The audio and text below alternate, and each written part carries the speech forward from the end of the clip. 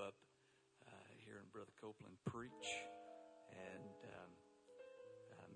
many years ago, he was known as the preeminent evangelist in Pentecost, preached many great revivals across this country. And I've come in contact, met many people across the country that have said, I prayed through in a revival Brother Tim Copeland preached. He's had a great impact for the gospel and on many souls. He's pastoring a great church in Beaufort, Georgia. I was blessed many years ago, nearly 20 years ago, I guess now. I think I was one of the first preachers that preached for Brother Copeland. And I did so well, he's never had me back since then. No, I'm teasing. But I stayed with his family in their travel trailer and preached for them. And I tell you what, he has built a great revival church. God is still using him in a mighty way. And I wonder if we would just open up our hearts today and let the man of God preach to us for a few moments. Are you going to help the preacher preach? You're not all preached out yet, are you? Why don't we put our hands together and let God know, let Brother Copeland know we're going to help the preacher. Brother Copeland, we love you. Appreciate you. Hallelujah. And praise the Lord, everybody. It is such a privilege and an honor to be here today. And I just thought last night when I got here and saw all the good men and young men in this place, what a beautiful sight. Sometimes if we're not careful, we feel like we're almost alone. There's a world around us that's trying to get us to conform to its idea of things. But I look out and I see precious men that's taken the time to come to a men's conference and hear the word of the Lord. Men that I believe has got a real hunger to do things better. I don't think any of us is perfect. And probably if we could go back, I know there were some things that we'd like to improve on, but to know that we still have a desire to be the men that God wants us to be. I know that we cannot do that unless God helps us. It's not in us to direct our paths and to make the right choices and decisions. But I'm glad that God's here to help us. He loves us. He's merciful to us. And we're not here because we're good. We're here because He's good. And it's not really so much of what we've done, but it's what He's done that we're able to be here today. And I thank God for that. Thank God for that. I salute Brother Townley for what he's doing here. I hope all of us will try to help in special ways. It takes a lot of money to put something like this on. But it's been his burden, and I'm just amazed to look at the results of this meeting and what the Lord is doing. Certainly, manhood is under attack. Men are under attack. The devil knows the influence, like we heard last night, the influence of men. And so he tries to relegate us to a sector of the population that just really don't count very much anymore. But I'm glad for Bible principles. I'm glad for the truth of the word of the Lord that helps us if we'll listen to what this book says and not what society says. And so I thank the Lord for this apostolic church. And thank God for the privilege of being here. What tremendous preaching last night. Influence is so important. Crazy thing about influence is I'm afraid that The times that we have the most influences are times that we're not even aware. Like a Paul and a Silas singing and praying at midnight, and the prisoners heard them. They weren't singing for the prisoners. They were singing because they had something inside of them. And they prayed and then they sang. But there was somebody listening. And, there's somebody watching. So glad to have my oldest son here today. I love him, Jordan. And glad that he's here.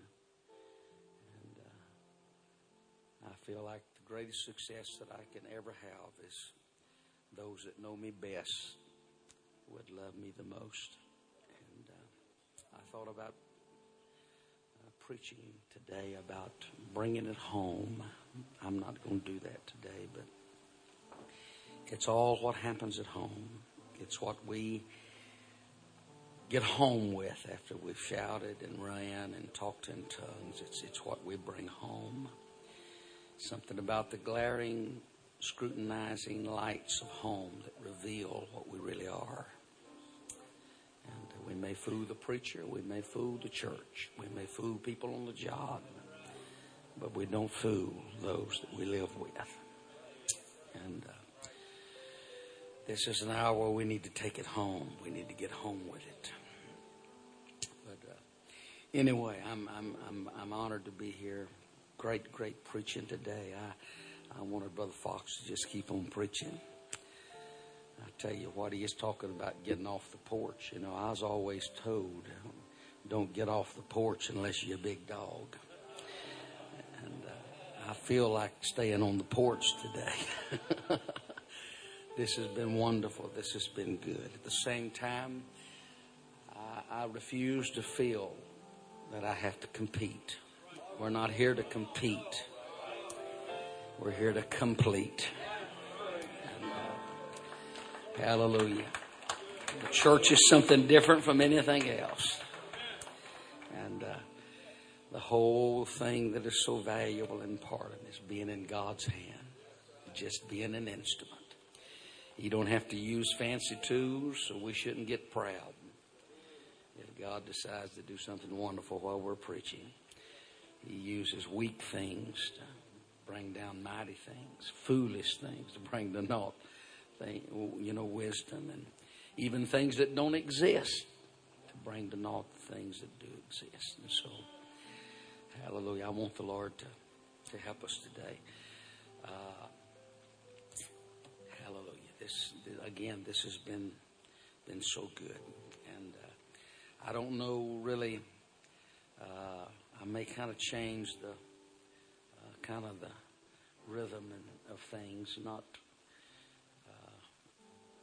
certainly wanting to be in the vein of everything that's going on, but I may just give you a little lesson today to take home with you.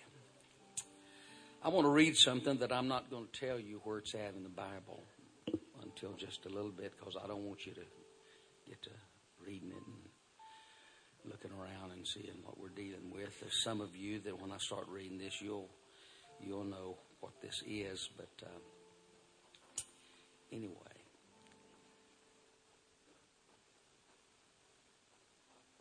And here it is. They helped everyone his neighbor. Ever lived in a subdivision like that? They helped everyone his neighbor. And everyone said to his brother, be of good courage. Now, I don't think that the word of the Lord ever exaggerates anything. I believe that right here, everybody was helping their neighbor. And then when it came to church, everyone said to his brother, be of good courage. You know, I've been trying to preach now for 45 years. I had never preached in a church where everybody said to his brother, be of good courage. So the carpenter encouraged the goldsmith, and he that smootheth with a hammer, him that smote with the anvil, saying, It is ready for the soldering. And he fastened it with nails, that it should not be moved. But thou, Israel, art my servant, Jacob, whom I have chosen, the seed of Abraham, my friend. Now that looks like a model church. That looks like the kind of church that every preacher here today would dream of pastoring. Where everyone helped his neighbor. Where everyone said to his brother, be of good cheer.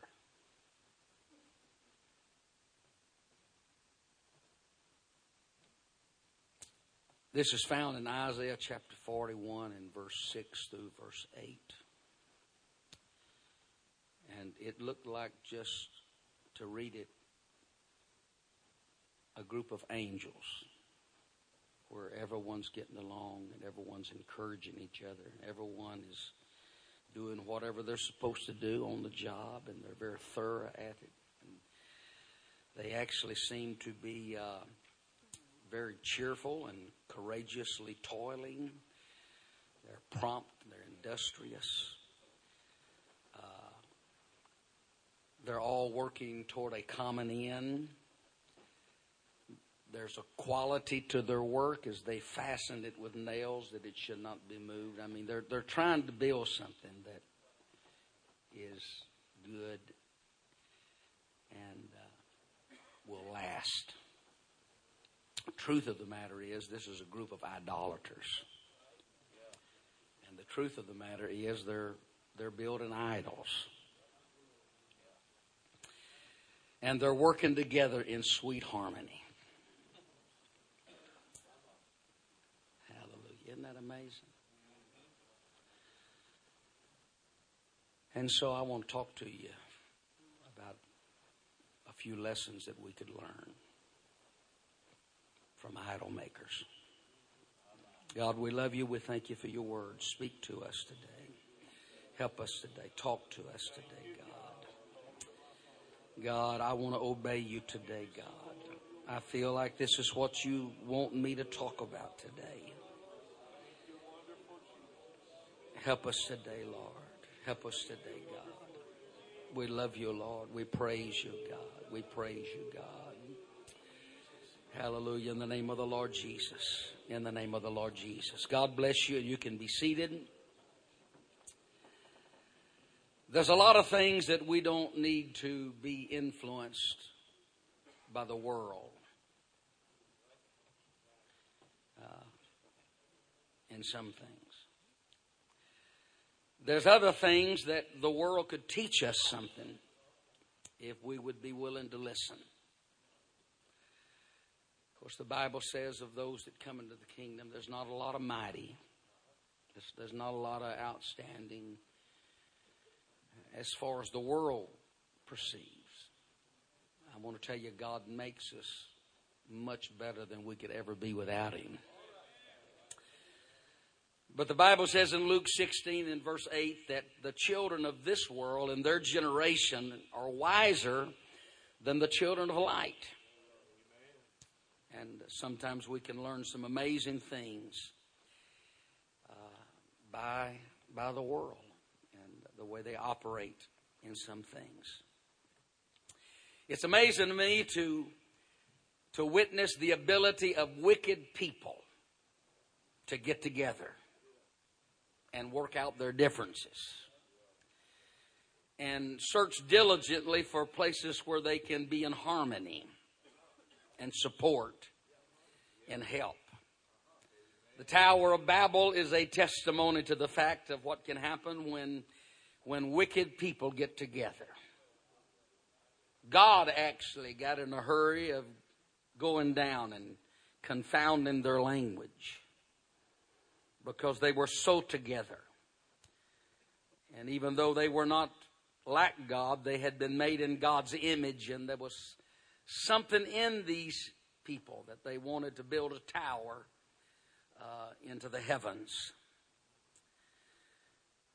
You know, in politics, it's amazing the disharmony that is among conservative so-called people. And it's amazing the solidarity that is found among liberals. I mean, we're seeing it right now. It seems like conservative people just have a problem working together and finding places to agree on things. You look at the liberals, and man, it doesn't matter how wide the spectrum is. When the time comes, they get together.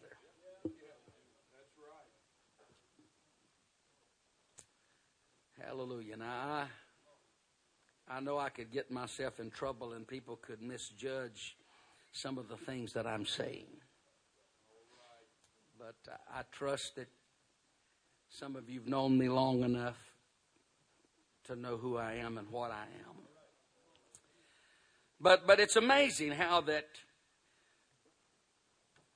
you know, it's just, of course, it's kind of the nature of things. You know, when you're conservative, you've got some strong opinions and you've got some strong beliefs about things. And I understand the other side of this is that we just can't hunt with any dog. There's some core values that we have that will never be compromised. Hallelujah. That's right. But there's some things that may not be heaven and hell issues that we're all trying to get to the same place and perform the same or produce the same product of God's church and His will.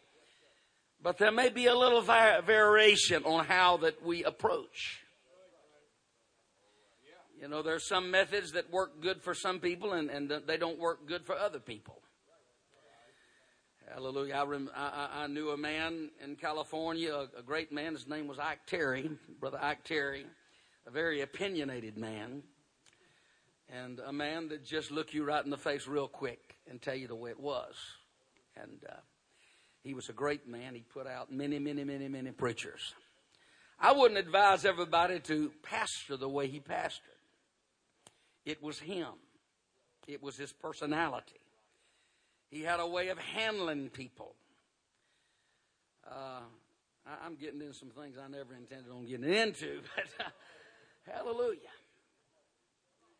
But it's amazing. It is amazing. And then when you think of the importance of people getting together and what happens when people are truly united in the will of God, that one can put 1,000 to flight and two can put 10,000 to flight.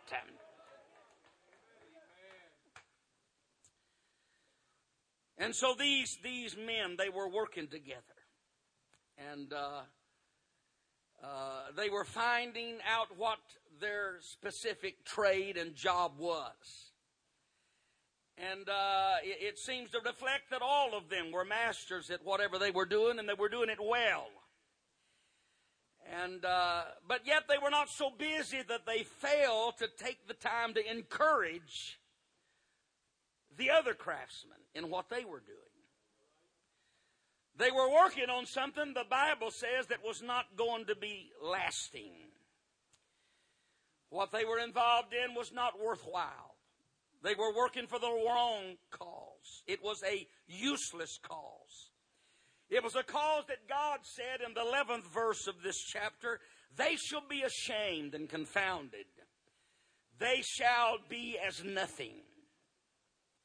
You know, everything that the world is working for and striving for and pouring themselves into, if it's outside of the will of God and God's plan, it will eventually come to naught. I'm glad I'm not traveling down a dead-end road. I'm glad I'm not pouring myself into something that when I die, everything that I've done will be of no value. There are people that never catch on to the punchline of life and what life is all about. They specialize on little areas that really are not life changers. I think of somebody that is a relative of mine through my wife, and they're given to education, college professors. And one man has given his whole life to the study of ancient Chinese religion. And he travels all over the world making lectures. He is claimed to be the world's first and foremost authority in that subject. I'm glad I'm giving myself to something that's far more reaching than that. Hallelujah. I'm glad that when it comes time for God to call me home, it will not be the shutting of a door of what I've been involved in and it's over with, but it will be an opening to what I have worked for and I have given myself for, and I have consecrated myself to accomplish. And so these men are doing whatever they're doing, and it seems to be something that moves the heart of God to where we read about what they're doing and how thorough they are and how consecrated and focused they are and how they are so interested in others around them and working together to produce something that will come to nothing. And it's almost a cry that I hear from God in verse 8 when it says, "But thou, Israel, art my servant, Jacob, who I have chosen, the seed of Abraham, my friend." I believe that he's making a statement that has been motivated by the previous verses. Look at what these men are doing. And it's going to be nothing. But I believe that God is trying to wake up people, his people that are chosen, to realize you're people of destiny. You've got something that's not going to come to nothing. Hallelujah. You're not going to lose all things. It is eternal things that you're involved with.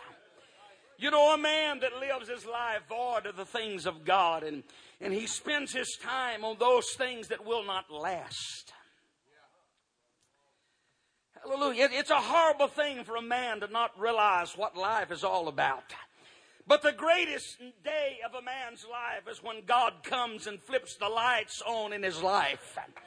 And he realizes that it's more than just a job or an occupation or a house that you live in or a car that you drive or pleasure or prosperity or recognition and fame from those that are around you. We got a world of people that's climbed all the way to the top. Look at Hollywood and look at the people that commit suicide, just like the comedian just a while back, and they made a hero out of this man. Instead of realizing, took the road of suicide, left a boy behind, and those that loved him, and were so twisted in values, and they've made a hero out of him. But to realize that when we pass from this life, and the tide of life takes us out, and that there is something eternal. There's eternal value. You took time to come to a men's meeting. You've sat here and there's a hunger. Oh, I felt it from the very first. There's a hunger. Oh, we want to do better. We want to go further. We want to do a better job in what we're doing. Hallelujah. Oh, I thank God for the Holy Ghost that I feel in this place today. Hallelujah. Every pastor would love to pastor a church that their attitude was the attitude of these idolaters. People cooperating, people finding their own talent and job and helping one another at the same time, encouraging each other, working together for the same goal. You know, when I talk about getting together, I'm not talking about uniformity. I'm not talking about, at least in some areas, of everybody doing the same thing. And I do know that we need to be on the same page. And, in some ways we do need to do some things exactly, But, in other ways, we need diversity and need to understand the value of diversity among our churches. Now, I'm a little reluctant to even use that word because most of the time when we hear it in our culture and time, it's talking about something else. But I want to tell you, God is not trying to make us like, just everybody. We don't need cookie cutter Christians. Hallelujah. We don't need to all be trying to do the same thing. Hallelujah. God has made us, and we are different from any other person that God has ever made since the history of man's existence. The more you find out and study, the more the world studies the human, and we realize that every one of us, we're not a carbon copy of anybody. They found out many years ago about the fingerprint, and it's just blown people's mind. Not always much of an explosion, but just blown their mind that, every fingerprint, everybody's different. And now they're finding out that people's eyes are different. They've got cameras in some of the airports that can scan several, maybe 100 people walking down a terminal. And these cameras are so, they're so advanced that they can study the pupil of every eye. And if they've got it on file, if there's somebody that's a criminal or a terrorist, and they've ever got a picture of their eye, I want to tell you, nobody's eye is exactly the same. One thing I can't figure out, they just recently said that the earlobe, you can identify people by the earlobe. To me, they look fairly close alike. What I'm saying is that we're all different. I evangelized 21 years, tried to. And I went to a lot of churches. And, I saw a lot of things. Churches are different. I'm glad churches are different. Hallelujah. I thank God for some differences that I found in churches. There was a few times as soon as I stepped in the door the first night. Hallelujah. It was so obvious. Hallelujah. Not that I knew. There's a lot I didn't know until I started pastor, but I thought I knew a lot more than what I knew. But, there were some things I just step in and say, now this is the problem here. I preached at a meeting not too long ago, and they got to shouting, and I believe in shouting. We run the aisles and rolling the floor and all that kind of business. But it was just a unique thing. And, you evangelize, and then you go to a place and you see something you've never seen before. And this fella fell in the floor, and he was it looked like he was having a seizure. And, I'm not making fun. You're going to get my point in a little bit. But he was just shaking, he was just shaking all over. And he didn't use his hands, and he didn't use his arms, he didn't use his legs. But I watched and I saw that man scoot all the way across that floor. It was like, 20, 30 feet, he's got this, I had just never quite seen it like that. I wasn't trying to be critical, but and man, the service got to move a little more, and then I saw another fella fall in the floor. And it was just amazing. I saw him doing the same thing. And then a little bit, another one hit the floor, and another one hit the floor, and all over the floor, everybody was doing the same thing. It just kind of discredited it a little bit to me. And I, I'm not really wanting to judge it or thank God. Hallelujah. Something is usually better than nothing. But you go to these places and everybody's doing the same thing as soon as the music starts. They're doing the old foot shuffle, and all of them's doing exactly the same, And so, people probably look at them, they get the saying, if they're visiting, they say, well, man, what's wrong with these people? Now, if there's a variety of the way things are done, but you've got to admit it's kind of strange, and you wonder how much it is that's really them, and how much they're just everybody's trying to copy probably somebody that's very spiritual in the church. Hallelujah. Even in our worship, there ought to be some diversity. You know, you do it your way and I do it my way, but you know, we all need to be doing something. All need to be doing something. Hallelujah, hallelujah, hallelujah. Hallelujah. They used to say of one preacher, a great preacher. I'm not trying to make fun of him, but a great preacher in our area. Hallelujah. They used to say, man, he's really getting with it when his left eyebrow starts raising a little bit. Hallelujah. Lord, help me, Jesus.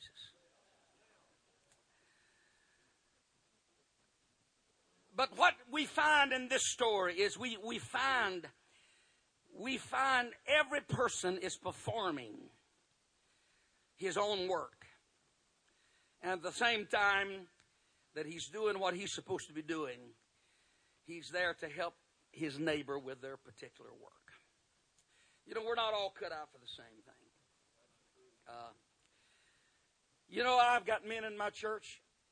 One man can perform with ease a certain task that another man will literally destroy what's needing to be done. You know, I've had people work on some of my stuff, and man, I regretted that I ever let them work on it. They just wanted to give it a shot. They just wanted to give it a shot because they wanted to help the pastor. Hallelujah. I remember several years ago, my nephew, now this is just off the cuff, and so I'm probably going to get in trouble about this, but Brother Mark Copeland, he always thought he could just do about anything need to be done, you know. And so, you know, he was needing some money. This is back, he was a teenager, and I had bought a new truck, and I was fixing to go get a brake system, electric brake system on it, you know, put on a fifth wheel trailer, and you know, he said, man, I can do that. I said, well, you know, I don't know. And he said, oh, yes, said, I need the money anyway, and I can do it. And so I said, well, I know I'm going to spend the money. If you can do it, you do it.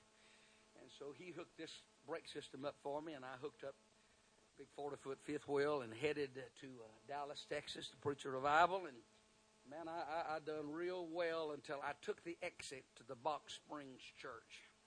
And when I took the exit and I stopped at the stop light, just a little ways from the church, all of a sudden smoke was boiling out of my hood area, and man, I jumped out and jerked the hood open, and that thing was on fire. And it burnt everything off that motor. It burnt all the spark plugs and wires and the electrical wires, and thank God there was a man at the church that didn't know what he was doing, and he wired everything back on. I was in their revival for a while, so he had plenty of time to work on it, and we got that baby running again. I've seen, you know, there's guys that are masters. I've got some master craftsmen. I've got men that work in multi-million-dollar houses. They know how to build, and it's just amazing what people are gifted with their hands in doing. You know, we're blessed at times when we get ready to build a church that we've got people that are talented, and there's certain things that they can do, and they can do it as good as anybody can ever do it. But, you know, there's other people that you don't really want them to get involved in doing some things. Hallelujah. Now, I'll tell you what happens to us so many times is that the carpenters and the bricklayers and the painters and the drywall men, they get all involved in helping the church being built, and they're waiting for the computer geek to show up. You know, everybody ought to be working on this project. Did you know there's a lot of churches that have church problems? They almost, in fact, there are churches that split when they have a building program. And the reason they do many times is because that those that are doing the work get disgruntled with those that are not doing the work. And sometimes we don't have enough sense to realize there'd be some people be better to just stay away. Now, I don't want a carpenter probably to work on my computer.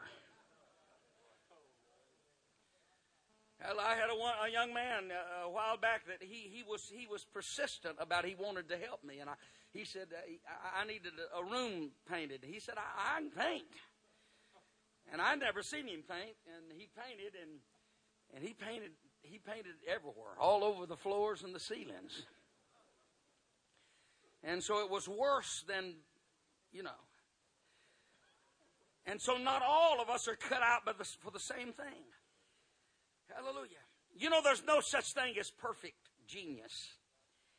You know, Albert Einstein, brilliant man. We've all read about it. And but they claim he would get these things rolling over in his mind, you know, stars and universes and equations and all this kind of business. And he was so caught up in these things that we think, man, this is the smartest man that's ever lived. But I'm told that at times he could not even tie his shoes. There were times he was so involved in that he couldn't find his way home. I want to tell you, everybody needs somebody. Everybody's got a blind spot. We got a preacher in Pentecost that everybody's talking about how smart he is. Well, when he was evangelizing, he couldn't keep his holding tank working right. Mr. Genius. He just couldn't get it that you got to keep enough fluid in there that when you pull that plug, it'll all come out, you know, and you won't get stopped up. He was forever having problems. He put duct tape on everything. And he's a brilliant man, one of the greatest preachers I've ever heard in my life. But he gets all stopped up, you know what I mean.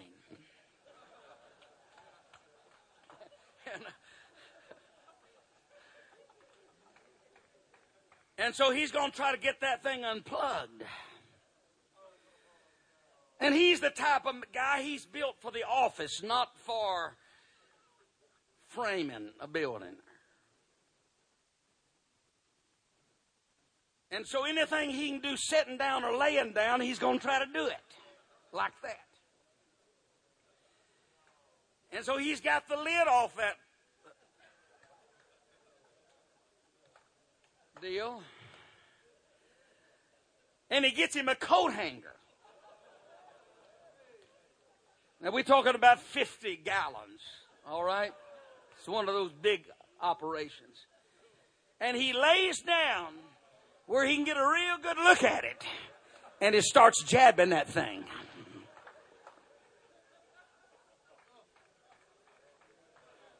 Do we have anybody here smart enough to realize what happened to him before I tell you?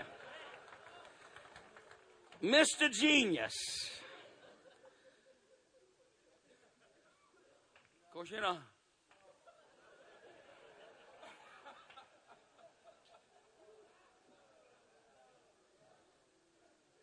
I want to tell you, we're all fearfully and wonderfully made. And there's one thing that most of us have problems with. We short sell ourselves. And we're always wanting to do what somebody else can do. We're always wanting to sing a special when we ain't got no business singing a special. I told this church the other night, they wanted me to sing. I've tried to sing, especially when I was evangelist, and, you know, I try to sing a little bit. You don't have to sing good when you're the evangelist. And you can make a tape, and people will buy it if you're an evangelist. Hallelujah. Of course, we got some good evangelists that can really sing, but, you know, I told them, I said, I got a good voice. It just gets ruined coming up my throat. Hallelujah. But, you know, I want to sing a special. I want to sing a special. I'm going to quit the choir unless somebody lets me sing a special. Can't you see any value in just everybody up there singing together and harmonizing and choosing that person that does so good? You know, maybe not the same person all the time, but, you know, they got a good solo voice. We even got some decoys in our church that sing that can't carry a tune. we just try to turn the mic off. But you know, they're excited, and man, they just enjoy it better sometimes than the ones that do sing well. But oh God, spare us. We don't need to hear everybody sing a special. I got some ladies in our church that they are tremendous cooks. Oh yeah, I got fruit to prove it. We got other ladies, I don't want them bringing anything. This one lady, she cooked some cookies for me, and it was like ice hockey pucks. You know, I believe there is a ministry in cooking and bringing food to sick folks and being there for them when they need you. I believe that. But I told some of them, I said, if you don't know how to cook, don't bring your food to people that are severely sick. You could push them over the line.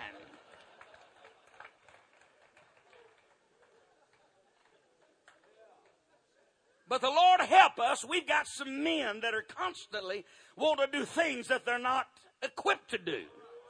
And so all they can do is spend their lifetime talking about what they don't have instead of using what they do have. Every person in this building is valuable to the kingdom of God. And I'm going to tell you, the work is unbelievable what needs to be done.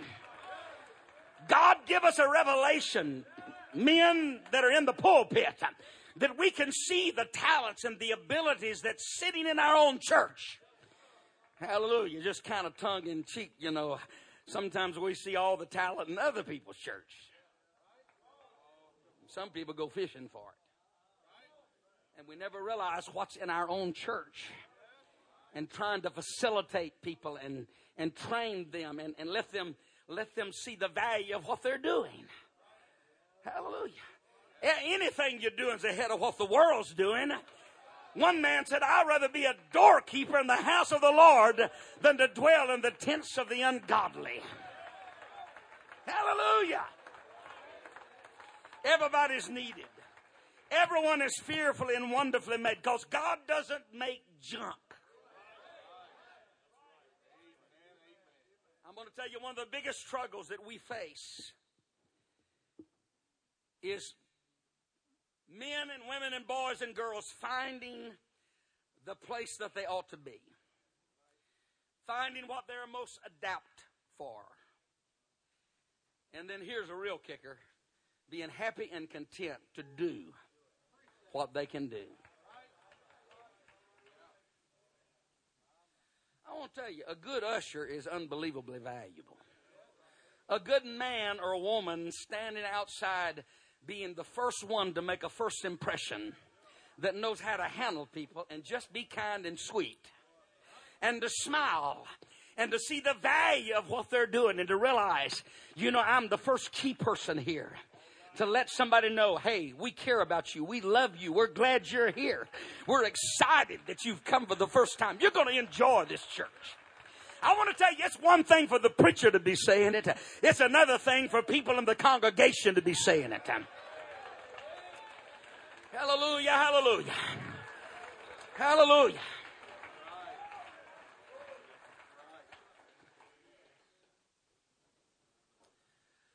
A traveler was standing outside Cologne Cathedral, and he was admiring the beauty of that architectural masterpiece. He was talking to himself and anybody around, oh, this is so beautiful. And there was just an ill-dressed common man that was standing there and said, yes, it took us many a year to build it. It was said that man turned with a sneer and said, took you. Said, what did you do? And humbly, but with an understanding and a pride, he said, I'm the man that mixed the mortar. Well, where would the cathedral be without mortar? Where would the beautiful stones be without mortar? You know, we need a good baptism of the spirit of the Gershonites. in the Old Testament. That was the eldest son of Levi, I think. He was passed by, and the Kohathites were chosen to do the priestly work in the temple. But the Bible says these men were burden bearers. That's what they were. Burden bearers. When it was time to take the tent down, the furniture and all that, they were the burden bearers that carried those sacred things. You know, it's amazing that all through that period of time, I never read of one complaint against that came from these people. Can you imagine that? What kept them motivated with the weight on their shoulders? Maybe it was a piece of furniture that they gave themselves. This was what they moved, and they gave themselves the study and the uniqueness and whatever they might could discover about the value of that candlestick or whatever. No doubt they put value in what they were doing. They realized, hey, if we're going to move when God moves, and we're going to be where the presence of God's at, and we're going to be where the manna's fallen from heaven, and we got to get this thing and move as God moves.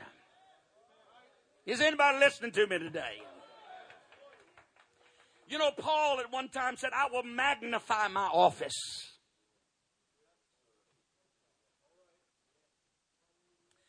Second Chronicles chapter 2 and verse 1, Solomon determined to build a temple for the name of the Lord.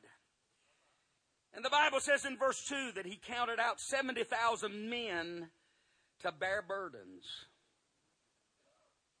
80,000 men to be stone cutters. And 3,600 to be overseers.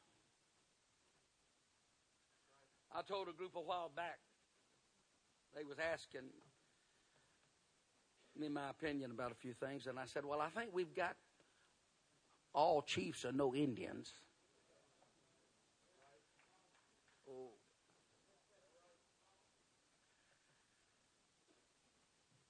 36 overseers. 80,000 stone cutters. Men that were pouring their self in, their abilities, their talents, into so perfected cutting of stones that there would be no sound of the tool when they erected it on the building site. Men that maybe lived and died before they ever seen this building built. But they realize what I'm doing is going beyond my life. I'm influencing people in coming generations. I'm building something that's going to last. How many is thankful today that we're just here? And God's given us whatever work it is to get done. And my God, help me to see the value of being counted in the number. I've been blood bought. I've been baptized in His name. I've been filled with the Holy Ghost. I've become a part of the body of Jesus Christ. Hallelujah. This is not some deal that's going to pass away. And to think that my children's involved in this, and if the Lord tarries, my grandchildren involved in this. I got to find out where God wants me to be, and I want to do it with dignity. I want to do it with devotion. I want to do it with faithfulness. I want to do it with a good attitude. If I'm going to be mowing the church grass, I don't want to spend my time fuming, worrying about, wondering why this brother's not here, this brother's not here. And I just don't understand. I think I'll change churches to understand the value and the privilege of being a part of something that God bought with His own blood. Hallelujah. Matthew 10 and 41, he that receiveth a prophet in the name of a prophet shall receive a prophet's reward.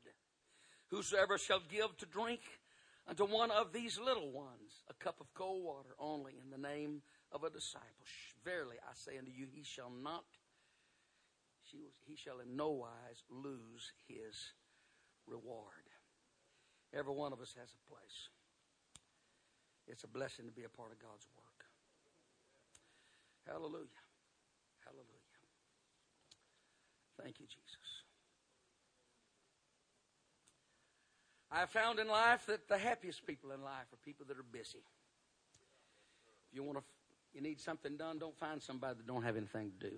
It's always sitting under the shade tree. It's not that he don't have anything to do. He just don't have any ambition. Find somebody busy. Find somebody busy. They're the happy people. They are the contented people. Hallelujah. The kingdom of God is different from the kingdom of this world. Kingdom of the world, it's built on competition. It's built on meeting a quota. It's dog eat dog. The kingdom of God is the first should be last, and the last should be first. The greatest among them all is the servant of them all. And everybody gets basically, in some ways, the same reward. Hallelujah. The men in this text were finding pleasure and enough in what they were doing. Every man saw value in the work of his neighbor. That's right. We can learn some lessons from idol makers, from devil worshipers. It's amazing how many craftsmen's hands these idols passed through before they were completely made. We're living in the age of the specialists, where people specialize on certain things.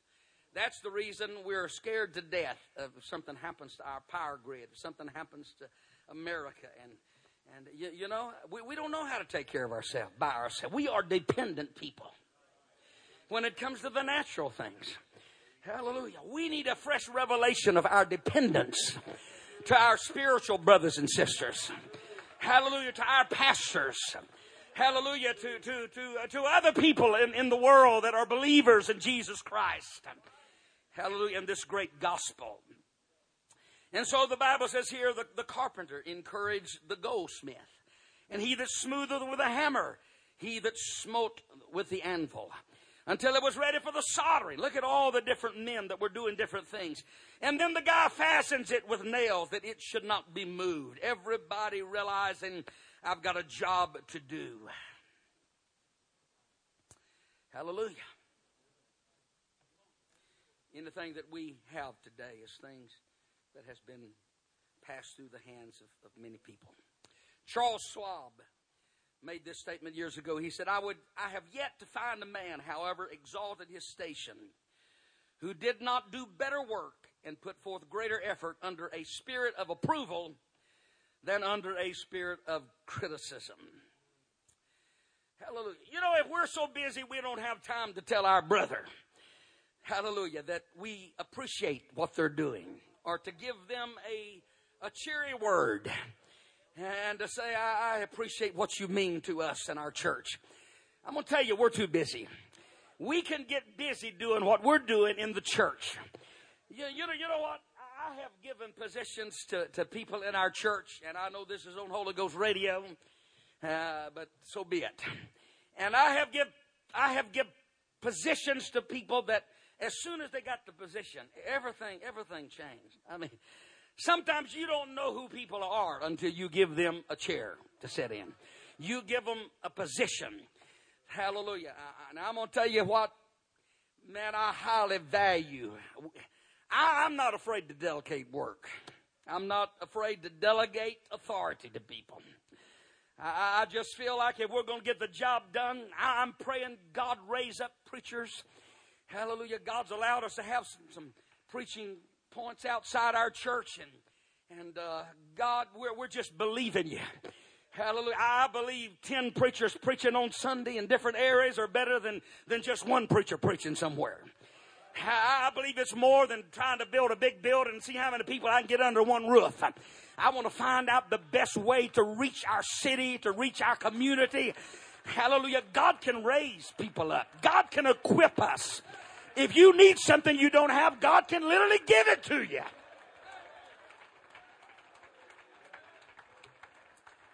Hallelujah, hallelujah, hallelujah, hallelujah, hallelujah. Thank you, Jesus. And so these folks, they were busy doing their work, but they were conscious of others. And there was a good word for everybody. A word of encouragement. Everyone encouraged his brother. Everyone said, be of good cheer. Hallelujah. Oh, yes. Philippians 2 and 4. Let each of you esteem and look upon and be concerned. This is the Amplified. For not merely his own interests, but also each for the interests of others. Can I be transparent? A few months ago, I was in our church, and I was praying, I try to live and breathe revival. I was praying for our church. And, it's one of those days that the spirit of prayer I thought was on me. And I was crying, and I was praying. I said, God, please, Lord, help us I know there's more you're wanting to do. I know, God. We got too much humanity involved. And I want the Spirit to do what only the Spirit can do. And I was praying, God, fill people with the Holy Ghost. We got some people in the altar that needs the Holy Ghost. And I just kind of really feeling pretty spiritual. And God just out of the blue just spoke to me. I mean, it's like he just interrupted me. I guess I was off on some rabbit trail by myself. And maybe my motives wasn't right quite right. Maybe that's what it was. All of a sudden the Lord spoke to me and I said, God, I want to see somebody get the Holy Ghost. I want to see these people get the Holy Ghost. And he said, do you get as excited about people getting the Holy Ghost in other churches as you do in your own church? It's a little embarrassing, ain't it? Are you as concerned about other churches around you as you are about your own church? Now, I think we ought to be concerned about our church. I refuse to be satisfied to have an empty altar and people not getting the Holy Ghost. Oh, yes. But at the same time, we can get so involved in what we're doing. It doesn't matter who here today, any preacher or church here that is represented. You go in the morning and you're having Sunday school and somebody gets the Holy Ghost. It's a blessing to all of us. Because it's not all about our local church and what we're just doing in our own church. It's about God's church throughout the earth. Oh, God, wherever you're going to drop it, just drop it, God. Give us revival, God. God, do the work, Lord. Help us to delight ourselves, not just in what we're doing, but what other people are doing around us. And friend, it happens in the local church. You give somebody an office and all they're interested in was just that one thing. You put somebody over outreach, and we have outreach on Saturday. Hallelujah. Not everybody in our church comes to outreach on Saturday. Now, I believe to a degree that everybody needs to be reaching out and being an example, if nothing more than just being who you are is a light. But everybody in our church don't take that time to come on Saturday. There's some people that are doing other things around the church. Some things are common things. But they become spiritual things when we do them unto the Lord. It's like the money that we give that becomes eternal. And so, what you get is you get this deal where somebody gets in a position, and then it's all about that position. And anybody that not there under their authority, they're backslid or they need to pray through or whatever, and there's a dissension.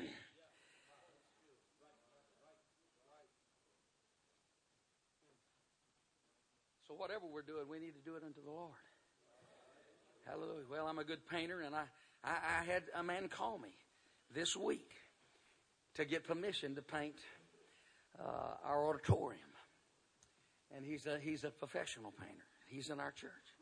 He said, I got to paint, and he said, if it'd be all right with you. Well, it wouldn't be. It just excites me as while he's painting, as long as he keeps his eye on the painting. Hallelujah. He can just feel the Lord and talk in tongues and realize He's doing something too. Are you hearing me? Hallelujah. When everybody's valuable. Everybody's important. But, we need to see the big picture. We need to see the big picture. I believe, if I could just make just one mention, with we as pastors. Oh, God, help us to some way, as far as possible. We need to unite ourselves together. There needs to be a trust. And there is a trust. But, a greater trust and believe in each other that, hey, I'm not out to see what I can get from you and reaching in your congregation. I don't want to feel any kind of jealous attitude toward anybody. I don't want to compete with you. I want to complete. I want to help you. If I can help you in any way, be better. While you help me and add to my life. I don't want to have tunnel vision. I don't want my motives to be all twisted up to where 95% of what I'm doing it because it's my church. Well, it's really not my church anyway. It's the church that Jesus Christ purchased with His own blood. Hallelujah. Hallelujah, hallelujah. And it's not just my ministry, I remember the feelings that I had as a young man, and I just burning inside, and I'm still trying to maintain that burning inside. But I remember when my value system was still developing, and my ministry, and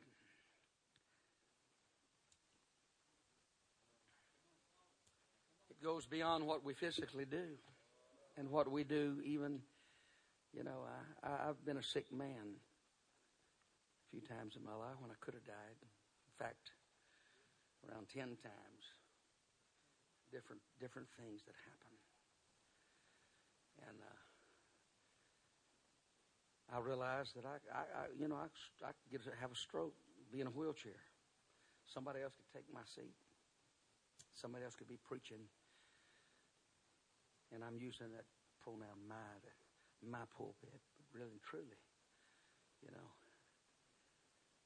I would hope if I sat in there, whatever I could do, I would still have the same, oh God, do it, Lord, do it tonight, God. Oh, bless that new pastor, God, to go further than I've ever been able to go. Oh God, do the work that you're wanting to do in the earth, Lord. Hallelujah. God help us, Jesus. Hallelujah. I preached in places where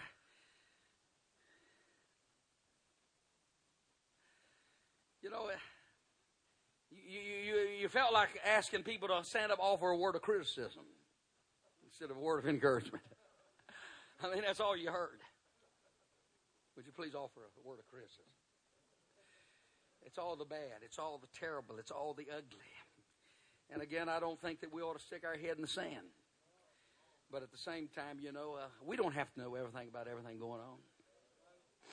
And I tell you what, I don't like to be a mailman to just spread it all over the country, But we need each other. And if we're not careful, if people are not noticing what we're doing, we can become depleted. Just being real honest with you. I'm a human and you're a human. And we like to be appreciated, don't we? We like to be appreciated. Sometimes we don't know what we're doing. We don't know if we're doing good or doing bad. And I hope to God we're not just preaching or teaching or working or doing whatever we're doing around the church just for a compliment. We need to realize who we're working for. We're working for God. And that's the big balance on what I'm trying to say. But another thing that the other side of the deal is all of us, we still got it in us. It's just in us. If we're out there by ourselves and where's everybody at? And maybe we're not wanting to get some kind of bad attitude or anything, but it'd just be good for somebody to come by and help me a little bit, or You know, a little baby starts trying to walk, you know, and they take off across the floor. And all of a sudden, they get poop, and they end up right on their rear end. And they start crying. And probably the first thing they'll do is look at mama. You know, they want some attention. They're wanting some help. Hallelujah. They're wanting some encouragement that, hey, you can get up and walk. We need a little bit more of that around our Pentecostal churches. We need to open our eyes and look around and not just see what we're doing, but see what other people are doing. Hallelujah. And giving them a word of appreciation. Come on, brother, you can do it. Come on, man. I can see some improvement in you. You know, I appreciate the growth that I've seen in you. Hallelujah. You see new converts. They ain't got it all together. They don't understand. But to go by and say, hey, man, you've come a long way. Hallelujah. Hallelujah. Hallelujah. Hallelujah. There's an inspiration that comes to all of us when there's a little bit of appreciation. Hallelujah.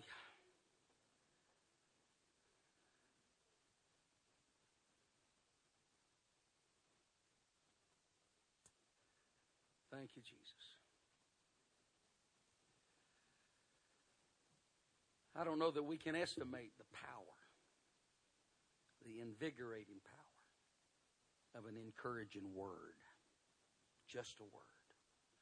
Why do we keep silent until a man dies and then send our flowers? Why do we wait till a man's dead and then get up and talk about what he meant to us? How many people stands at a grave and say, I'm sorry that I didn't show you, Mama, how much I really loved you and appreciated you? How many dads that never could say to their children, I love you, because of a tragic accident and a child taken away, they weep and say, I never told him that I loved him. We're all expending energies when we work for God. We're not like God. God never gets tired. We get tired.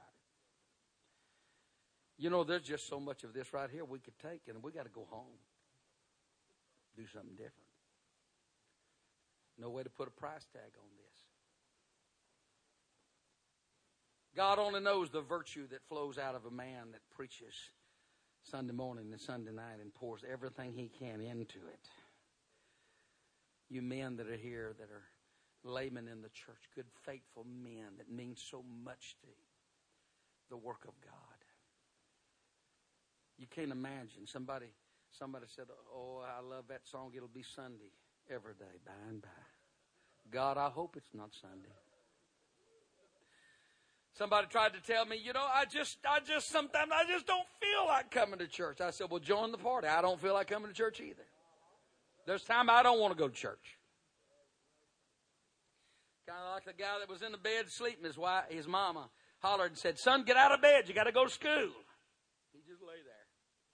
Son, get out of bed. You got to go to school. About 10 minutes later, and he's still laying there. Son, get up. You got to go to school. Mama, why do I have to go to school? Because you're the principal.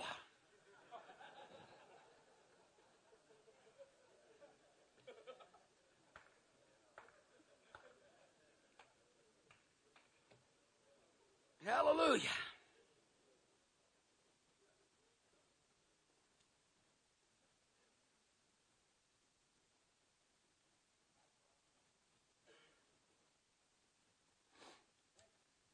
This man bids his brother be of good courage. This man that helps his neighbor. I wonder, have you found your place? I'm fixing to be through. Have you found your place of labor? Are you working? Do you realize how valuable your work is? You know, I don't know how I missed this one here that's such a good one. Are you easy to work with? The greatest attribute you can offer your pastor and those around you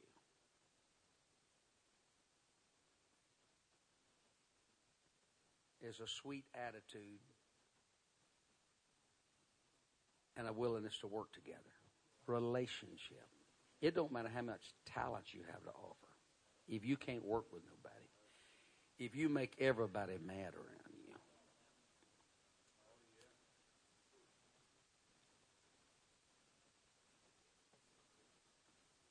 that's right. I've seen some of the most talented people. They were so arrogant, or they knew everything. They were so arrogant, people couldn't stand them. If you want to cause something to go down, just put them in give them authority. And there won't be nobody coming. And you can act like everybody's a devil, but everybody's not a devil when that happens. It's you doing something wrong. You need to adjust your perception, your attitude, the way you handle people. When we're given authority, it's not an authority that we choose to use just any time. We're using somebody else's authority. And there needs to be a responsibility. Goes along with it. But we're all expending ourselves. We're pouring ourselves out. You know, when Jesus Christ, a woman pressed her way through the crowd and touched the hem of his garment. And there were people thrown at him from all sides. And he turns around and says, "Who touched me?" And the disciples said, "People's touching you from all sides. How can you say, 'Who touched me?'" He said, "Somebody touched me, for I felt virtue go out from me."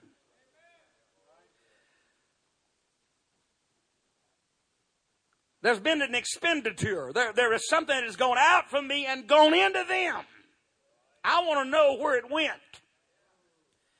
Why? Because I've just got so much to give.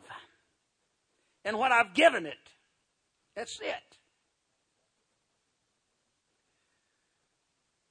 We have so much in life and it's over with. I want to know where it's at. I want to know where it went. And so there needs to be a replenishment. There needs to be being in the body where every part of the body is furnishing to us what needs to be there. God only knows what can happen in just this coming year if everybody would get on board. Everybody would get on board.